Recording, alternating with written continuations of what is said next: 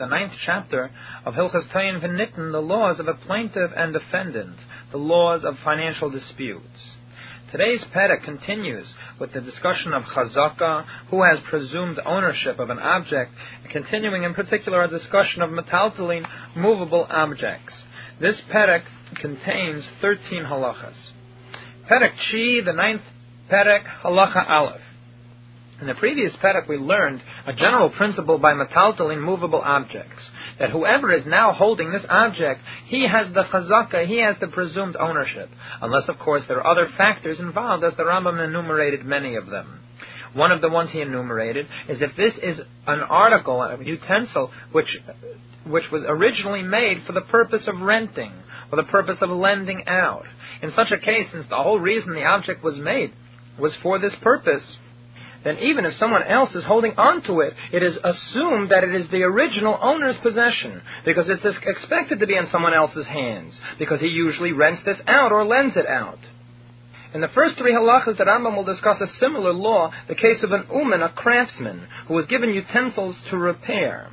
And so too, by him, he has no presumed ownership over an object just because he is holding it. The reason he is probably holding on to this object is because it has been given to him to repair. Therefore, the general principle that by metaltalin, movable objects, presumed ownership is in the hands of the one who is now holding it does not apply to an uman. Halacha Aleph. Ha'uman ein le chazaka b'kelim shetachas yodei. A craftsman who usually repairs things has no assumed ownership over those utensils that he is holding. Echad kelim hasuyim lahashil u'lahaskir v'echad shar kelim. Whether they are in utensils which were made to lend out or to rent, certainly those he would not be presumed to have ownership. That would be even if he was not a craftsman, as we mentioned in the previous Perek. But even other utensils, he also has no presumed ownership over them. Ketzad, for example, Ra Kelav Biyad Ha'uman. A person sees his utensils in the possession of a craftsman. And he brings witnesses that this utensil once belonged to him. And he claims that I gave it to you in order to fix. It's really mine. It's not true. It came to my hands through you selling it to me or giving it to me outright as a gift, and you have no more ownership of it. Or the craftsman claims that after you gave it to me to fix, then you decided to give it to me or sell it to me. What do we do in this case? Even though there are no witnesses to testify that he was given this object, we nevertheless believe the original owner of this vessel. And we take it away from the craftsman. However, the original owner must take a rabbinic oath to counteract the claim of the uman, of the craftsman. As in any case of a kefan akal, if someone denies a claim against him, he is required to take a rabbinic oath. However, in this case, unlike other cases of metaltalin, usually we would take the one who is now holding the keli, and he would have to swear that it is really his, since he has presumed ownership. Over here, since the original owner has presumed ownership, we give it back to him, and he must take the shvuas heses. The yesh ga'enim, and among the ga'enim, the Rambam here apparently is referring to the Riv, that since the Riv comes before, he refers to him as one of the ga'enim. In the general structure of the history of Torah transmission, we usually refer to the Riv as a Rishon, not one of the ga'enim. But in any case, the Rambam refers to him as one of the ga'enim, and he put a twist, a new extension of this law. Shadanu, they ruled, even if the original owner has no witnesses that this once belonged to him. Nevertheless, since he saw his utensils in the possession of this craftsman, and furthermore, and the craftsman himself admits that it once belonged to the original owner and was sold to him, Neman. We nevertheless believe the original owner, even though he has no independent proof that these utensils belong to him, since the Uman himself admits that it once belonged to him. Now he claims that it was sold. But since he also admits that it was sold to him, and the original owner had it at one time, then what difference is it between the earlier claim where we do not believe the Uman to say he bought it, and this case where the Uman said he bought it. We compare the two cases, even though one case we have independent verification, and over here our only verification that it originally belonged to the owner is through the Uman himself. Nevertheless, we believe him. However, if the Uman makes an even stronger claim, he claims that this thing never happened. You never had this keli. This belonged to me all the time. I didn't buy it from you. In this case, Neman ha'uman b'nishpa heses. We believe the Uman, the craftsman, and the craftsman must take a rabbinic oath. Since over here we have no idea whether, as far as this object, he's even an Uman, and the other person was the original owner, we cannot apply this exception over here. Since otherwise, a person would be able to go to an Uman's house, he'd be able to pick anything out and say, this is mine, I gave it to you to fix, or go to anything in the store and make such a claim. Since we have no other way of verifying that this belonged to the original owner except his own claim, then we cannot believe him. We believe the Uman and he takes a rabbinic oath. However, as we said before, if the owner, or the claimed owner, can bring witnesses that this utensil once belonged to him, we do not believe the craftsman, since we know that it once belonged to him. However, the Rambam concludes on this law of the Rif, this law is amazing in my judgment. In other words, the Rambam says he does not understand this law of the Rif. Why not? Because in the case where we have independent verification, meaning we have witnesses that it belonged to the original owner, here we understand why the Uman shouldn't be believed.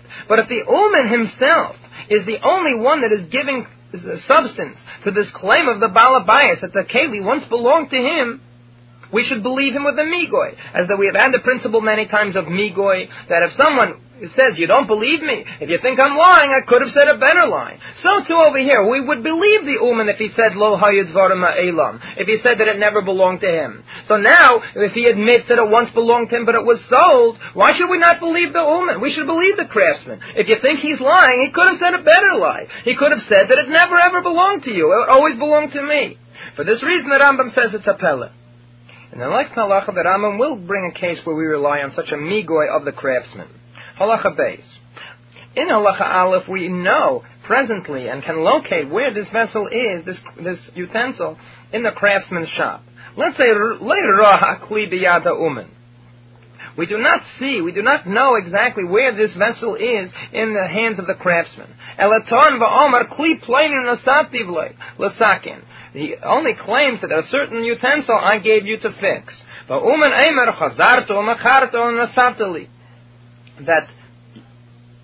That afterwards you changed your mind and you sold it or gave it to me as a gift. In this case, the craftsman takes a rabbinic oath to deny the claim of this purported owner, that he gave it to him to fix, and then he is exempt. Why do we believe him instead of like in Halacha Aleph, where we say that the presumed ownership is on the person that came before? Since he could have said that it never happened, that I don't even have this. Since we don't even see the utensil in his possession, he could say you never gave me anything, and that he would certainly get away with a rabbinic oath. Since he has this migoy, he could have made a better claim. We believe him. Furthermore, even if it was given to him to fix in the presence of witnesses, nevertheless we believe the craftsman. What could he say in this case? Now he no longer has a migoy that it was never given. We have witnesses it was given. We believe him without the migoy, because he has another type of migoy. He could have said that I returned it to you. Someone that is given an object for safekeeping in the presence of witnesses does not need to return it in the presence of witnesses, as the Rambam mentioned in the 11th chapter of Hilchas Malva V'Leiva. Therefore, he could claim that it was returned.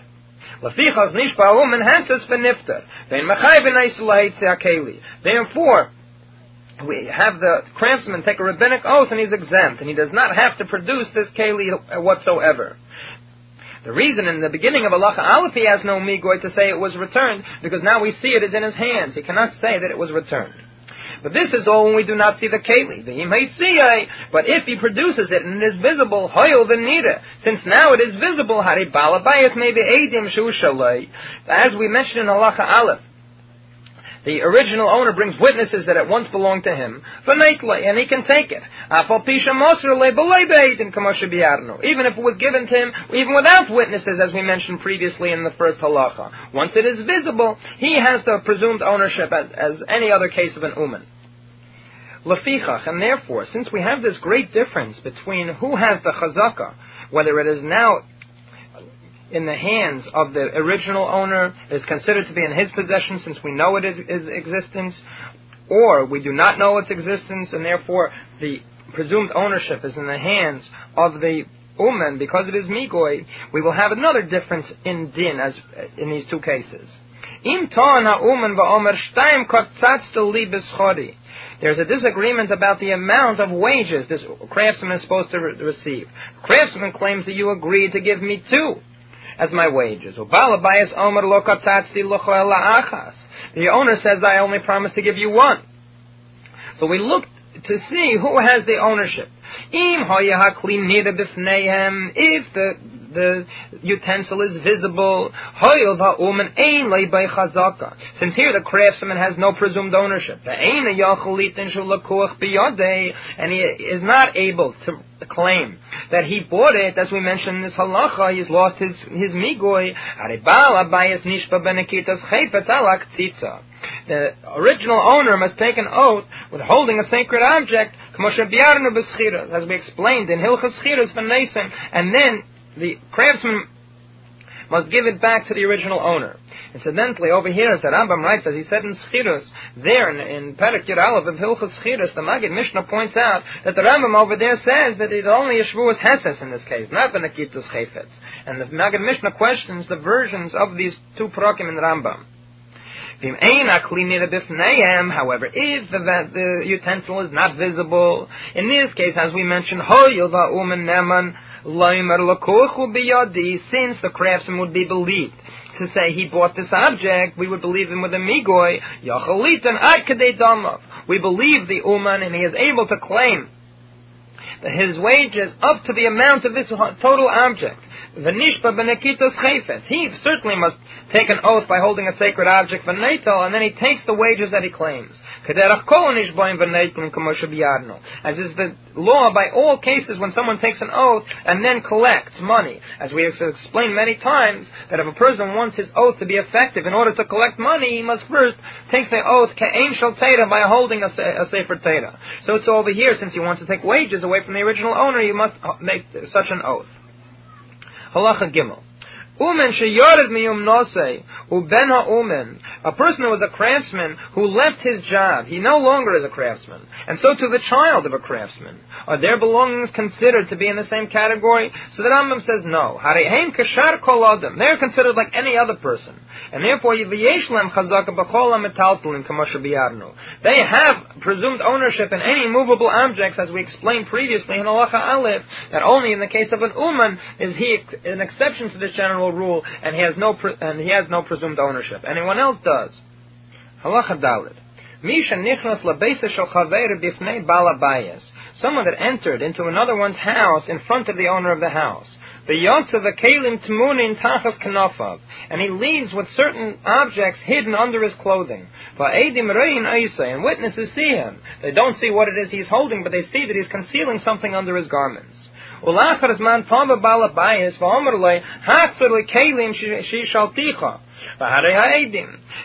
some time, the owner of the house comes with a claim against him and says, return to me the objects that I lent to you, and there are witnesses here that you borrowed them. They saw you leaving the house with them.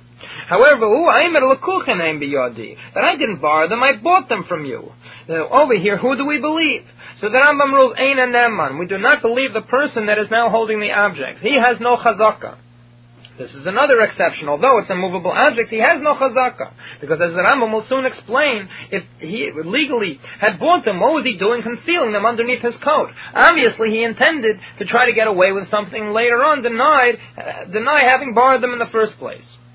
So what happens here? The nishva bala bayis heses al tainosei, and the owner of the object, the original owner, must take a rabbinic oath on his claim that he didn't sell or give these objects, and the court returns them to the original owner. However, Bamed Dvarim Amurim, when does this apply, that the one who is presently holding them has no chazaka? There are three conditions. First of all, it has to be Babala Baya Shaina Osir Limkaras Kelav, a homeowner who does not usually sell his objects in his house. In other words, he doesn't customarily sell things from his house. If he customarily would sell things, then it would be more of a chazaka on the hands of the one holding it. He would have a reasonable claim to say that he did buy them. But if he didn't, then his claim is good. The owner's claim is good. And furthermore, it must be that the one who produced these objects from under his clothing, he does not usually hide things. There are certain people that wouldn't carry any object open in the street. They would always cover it over. If he was someone that always covers things over, even things which clearly belong to himself, then he doesn't lose his chazaka because he held these things under his coat. He normally carries everything under his coat. And so to a third condition, and these objects were things which is not normal for people to conceal them under their coats. There are some things that people customarily would not carry open in the street. If it was something they don't, then it is no proof that it happened that in here he hid them under his coat. Lefichach, since he have all these three conditions, this homeowner doesn't usually sell, he doesn't usually hide, and these objects are not normally hidden. Therefore, he must return them, because the only reason we assume he hid them under his clothing was to deny the claim later on. But a person who normally sells his objects, he often sells things.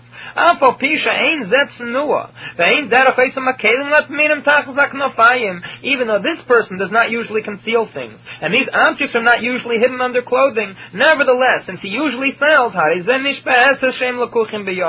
we will believe the one presently holding them after he takes a rabbinic oath that he bought them. And so too, if witnesses saw them revealed, even if this homeowner does not usually sell his things, he is believed to say that he bought these objects because perhaps right now this homeowner needed some money and he sold these objects. And since he has revealed these objects in the open, obviously he was not intending to deny having taken them later, and he still has his chazaka like any other person. However, the Rambam reminds us of the law he mentioned in the previous Perek. This, however, must be among the objects which are not made originally in order to lend and to sell, as the Rambam mentioned in Perek Ches. But objects which were made to lend and rent, they are always in the possession, the assumed possession of the original owners, as we explained earlier. And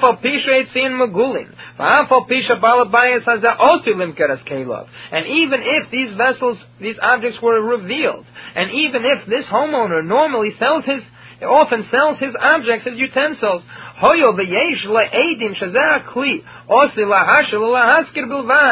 since he has witnesses that this vessel is normally made only in order to lend out and rent, as the Rambam explained that in the previous Perek, that this is if the object was originally made exclusively for that purpose. And it's Yedua Hulei, and he has witnesses that it originally belonged to him. We take it away from this person, and we give it back to the original owner. At least until he can bring a proof that it was sold or given to him as a gift. Kedin karkois, as the law is with land, as the Rambam will explain in Perek Yudalef, that land is also always assumed to be in the possession of the original owner, until a proof can be brought, and so too for such an object. Halacha Hey. Even if the person who is now holding this object dies, we will take it away from his heir, and here he won't have to take an oath. If he would be taking it away from the person himself, he'd have to take a shavuos hensis, as we mentioned in the previous halacha. But over here he won't have to.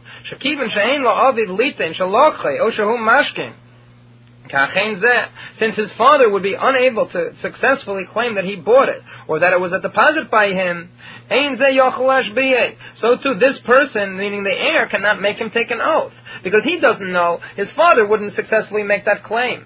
And in order to make him take an oath, he must know definitely that this was done. On time of Shema, perhaps we don't make somebody else swear. Therefore, if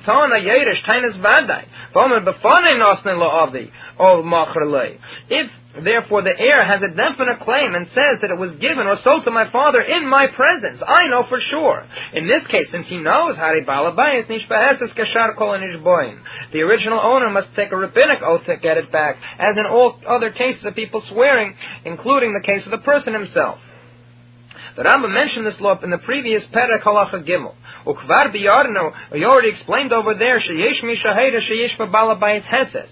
V'achakach yachzer kelev miyat hayeresh. That there is someone that rules that in order to recover this object from the heir, the original owner must take a rabbinic oath. As the Rambam said over there, that the idea is tainin liyeresh, that we make a claim for the heir even if he is unable to claim for himself. But the Rambam says his opinion does not lean in this direction. He does not agree with it. That since there is no real claimant over here, the heir has no definite claim, he cannot force the original owner to take an oath. Halacha Vav. In this halacha, the Rambam will explain various cases in which are similar to land, things which grow, but are different from the law of land itself, which is always in the possession of the owner. Misha lokach kardum, somebody that took an axe for Omar, hareini haylech ligzer diklei shal pleni shamochra li, and he says that I'm now going to cut down the date tree of this person who sold it to me. V'koras hadekel, and then he went and cut the tree. Now, this tree, is it considered land, or is it now considered movable? It is in his possession now. Why? He has a chazaka over here, a special chazaka, even though we might look at it as being land. Over here, we have a chazaka that a person does not have so much chutzpah, so much audacity, to cut down a tree which is not his. And even if the original owner should claim that they didn't sell it to him, the one that cut it down takes a rabbinic oath that it's his and he is exempt. And once it is already cut, it has the law of any other movable object. And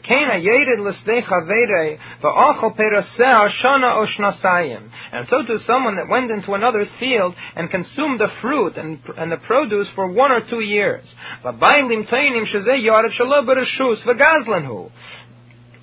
And the owners of the field claim that he went there without permission, and he's a thief, and he ate the fruit without permission. And there are witnesses that he ate this fruit. So he cannot claim, he has no migoy to say that he didn't eat it. There are witnesses. The one that went there said that I went with your permission to eat this fruit. So too over here, the one that went down there and ate is believed after taking a rabbinic oath with his claim. Why? Because it's another chazaka, a presumption that a person does not have so much audacity to eat fruit which doesn't belong to him in the field. And even though the land is still considered to be in the possession of the previous owners, the fruit is not. Because a person does not normally sell the fruit of his field with a document. In order to tell the one who ate the fruit, bring me the document to prove that I sold it to you. Should it be the field itself, the field is normally sold with a document, and therefore he must have the document for proof. But since one does not normally sell the fruit with a document, we wouldn't expect them to have any proof either. And we don't even need to say that if he consumed the fruit for many years, meaning more than 3, here he has a migoy.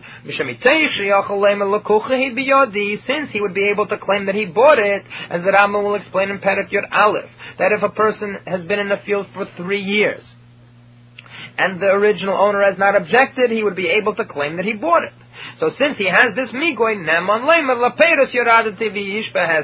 he is believed to say that he went down there only to eat the fruit, and he takes a rabbinic oath to that effect and is thereafter exempt. Halacha Zayin. From here to the end of the Perek, the Rambam deals with various cases where two people are simultaneously holding an object or claiming possession of it. Two people are holding on to the same utensil, or riding on top of the same animal, or one was riding and one was leading the animal, or they're both sitting on the side of a pile of wheat, and the wheat is sitting either in an alleyway or in the courtyard which belongs to both of them, which are places in which it's possible for them to make a kinyan, an act of acquisition. One of them says the whole thing belongs to me, the whole animal, or the whole pile of wheat, and the other one says, no, it belongs to me. What do we do? Each one must swear, after holding a sacred object, they swear that he does not have less than half, and then they divide it equally between them. Why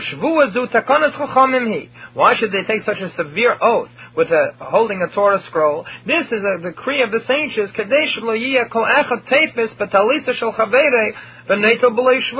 in order to prevent people from grabbing their other one's talis, just taking an example, the other one's coat, and being able to take half of it without even having to swear, in order to prevent people from grabbing things away from each other. Our sages put this strict oath on them, oath ka'ein shel teira, in order to prevent them from grabbing things away.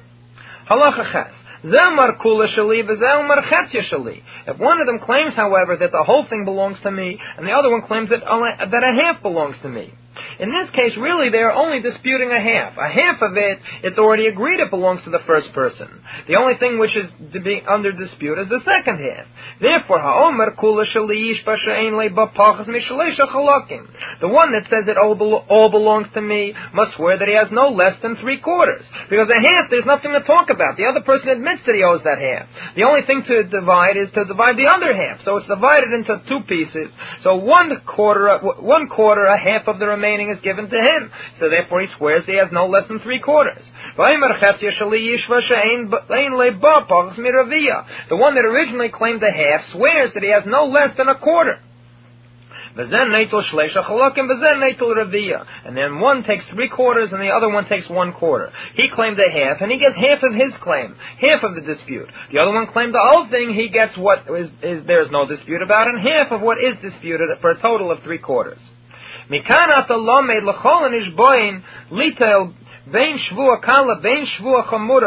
the Rambam learns a general principle about how to apply the oaths. From here we learn to any case where someone is swearing in order to take away something, whether it is with a light oath, meaning a rabbinic oath, such as these cases, bein shvua chamura, or a shvua kala, perhaps meaning a shvuas heses, where someone will take away as a result of hipuch shvua, b'shvuas heses, or a stricter oath. She'ena nishba al mashatayin. He doesn't swear on what he is claiming about. Ella al mashaneto. Afal pishatayin yesed. He rather swears about what he's going to end up taking, even though he might be claiming more. Over here, we should perhaps make each one claim the whole thing. One claims that the whole thing belongs to him. The other one claims it all belongs to him, and then they'll split it. But we see from this case, we don't want them taking an oath, which is certainly false. So therefore we have them take an oath on what they're going to collect, not on what they're going to claim, even though it's less. Halacha tes. Both of them are grasping onto a talis, grasping onto a cloak, which, as explained in the Gemara and brought in Shulchan Aruch, it means that they're holding on to a substantial portion of this garment, more than 3 square etzboyes, which is the minimal amount of a garment for kinyan or for Kabbalah's Tumah and so on. 3 fingers width. One of them says it all belongs to him, and the other one says it all belongs to him. Over here we don't merely split it. This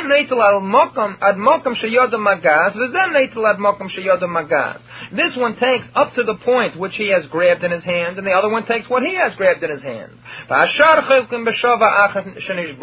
And then what's remaining from the garment that they're not grasping onto, that neither one is holding, they split evenly after swearing, as we mentioned in the previous halachas. And furthermore, and each one is able to put another oath on the other person, shekol mashanotul kedin notul, that everything is taken is according to the halacha, that it's all taken legally. As the Rambam mentioned at the beginning of Hilchos Tayim V'Nitten, the idea of Gilgul Shvua, that even though normally he might not be able to force him to take such an oath, once he is already taking an oath, we can put other claims on top of that oath he is already taking. Gilgul Shvua. This, however, is all when they were holding a substantial portion of this garment. But halacha yud, hayu zeh eiches b'chutin shebesfasa tales, v'zeh b'chutin shebesfasa acheres. If one of them was only holding the strands which are on the end of the garment, and the other one with the strands on the other end of the garment, they are not holding enough to have a legally valid amount for kinyan. Hokin kula b'shava acha shenishboin. The entire garment is split evenly after they swear. And now the Rambam gives a general principle regarding this and the previous three halachas. But kol chaluka amura kan bedamin leishi yafsidu atzma shel kli or shel talis or shel yamisu abehema. That when we say that the things are split up, we're referring here to money, not that you should break up the utensil itself or cut up the garment or kill the animal and split it up. It means that you sell it and split the value of it equally. Halacha Yud Aleph. Let's say one person was holding virtually the entire garment. He's holding on to the whole thing, and the other person is wrestling with him and hanging on to him, trying to get it away. He barely has a hold of this garment.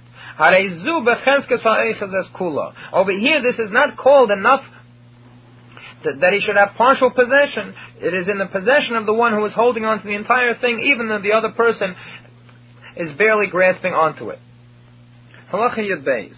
Bo shneihem adukim ba. Let's say that both of them are holding on to the garment. However, one of them grabbed it away from the other in front of us, in front of the Bezdin. The one away from whom it was grabbed, doesn't respond, he doesn't say anything. Even though later on he screams and says, wait, this belongs to me, we do not take it away from the one who is presently in possession. Why? Because since to begin with he was quiet, he didn't object, it's as if he admits that the other one is really the owner. Let's say later on the second one grabs it away from the first after it was grabbed away from him and he was quiet. In this case, here, even if the first one does not scream out from the beginning and even to the end after they finish in court, in other words, he never ever called out and cried out that it belonged to him, nevertheless they split it equally. Because over here, since he was totally in possession of it before the second person grabbed it away, and he was totally in possession in the presence of the court, perhaps he thought he had nothing to worry about. The judges saw that it belonged to him, so what does he need to object for? On the other hand, that's not enough of a presumption that he should have full possession. Perhaps he was admitting that it really belonged to the other person. Therefore, since there's stadin lakan, we could look at it either way, therefore it's split among them. Incidentally, in the Gemara, this question about when originally the second person was quiet at the beginning of the halacha, this is not solved in the Gemara. It's a baya de l'ifshita. But nevertheless, the Rambam paskins here that it stays with the person that grabbed it away, according to the general principle that in any case of doubt, that you cannot take money away from another one unless you have clear proof. Since here the first person is holding on to it, and it is not decided in the Gemara, the Rambam says the law is with him. Another difficulty with this halacha is the word lay, 6 words from the end, where it says, even though sharishon lay tzavach mitchil v'atseif cholkin, which makes it seem to appear that the Rambam's telling us that even though he didn't call out, you might think that he should have no portion of it whatsoever. And we say no, that even though the first person from whom the second one grabbed it away didn't scream at all, he still gets half of it. However, other versions of the Rambam do not have the word lay, and the meaning has changed according to this. It would mean that even though he was screaming from beginning to end, still cholkin, which would mean that you might think that since he had it originally, the fact that the second one grabbed it away would be ineffective, and he would regain possession of the whole thing. And the Rambam tells you no, that even though the first one is screaming from beginning to end, still they split it equally. The second one gets a portion of it. The version of the Maggid Mishnah at least does have the word lay in it, and that's why you read it that way first. And now the final halacha of the Perek, halacha Yud Gimel. Bo shneim adukim b'talis. Let's say both of them came holding on to the talis. V'amarnu lahem, we told them, the court ruled, tzu v'chilku es tomeha. Go and split up the value. Yotzu v'chozru, they went out, and then they end up back in court again. V'arehi tachas yad echad mehem. Now only one of them is holding on to it. And they disagree about how it was split up. Zeh toyin haida v'nistalik mimena. The first one, the one that is holding on to the entire garment, says that the second person admitted that it belongs to me, and he dropped his claim. The Zetayin, the one that doesn't hold it, says Shemachartiv loy on his gabra loy v'chodfa. He says either that I sold it to him. Other commentaries seem to think that it should be closer to what the Gemara says. He's chartiv, that I lent it out to him. I rented it my half to him. In any case, that I rented it to him and really I still have half of the value, or that I sold it to him, in which case it would mean that he has not been paid for it, or that it was grabbed away from me by force. In these cases, now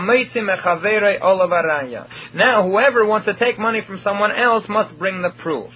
Even though it was decided in court that it was split up, once one party is holding on to it, whoever wants to take away from him is like any other case of Meitzim Mechavera, and he must prove it. And if he should not be able to prove his claim, the one that is holding it has to swear that it is his, and then he is exempt from further payment. Perhaps the explanation of this halacha is that since we already saw that the parties did not trust one another, they should have both parties should have ensured that everything was done in the presence of witnesses. This idea is mentioned in the Gemara as far as the claim that I rented it out to him. That the court says, we don't believe you. Here it is, you claim that he's a thief and he's taking away your talis, and now you're going to rent it out to him without any witnesses present. We don't believe such a claim. And so too, perhaps we can say in these other claims that since he does not trust the other, he would not do it unless there were witnesses present. So too, any similar case.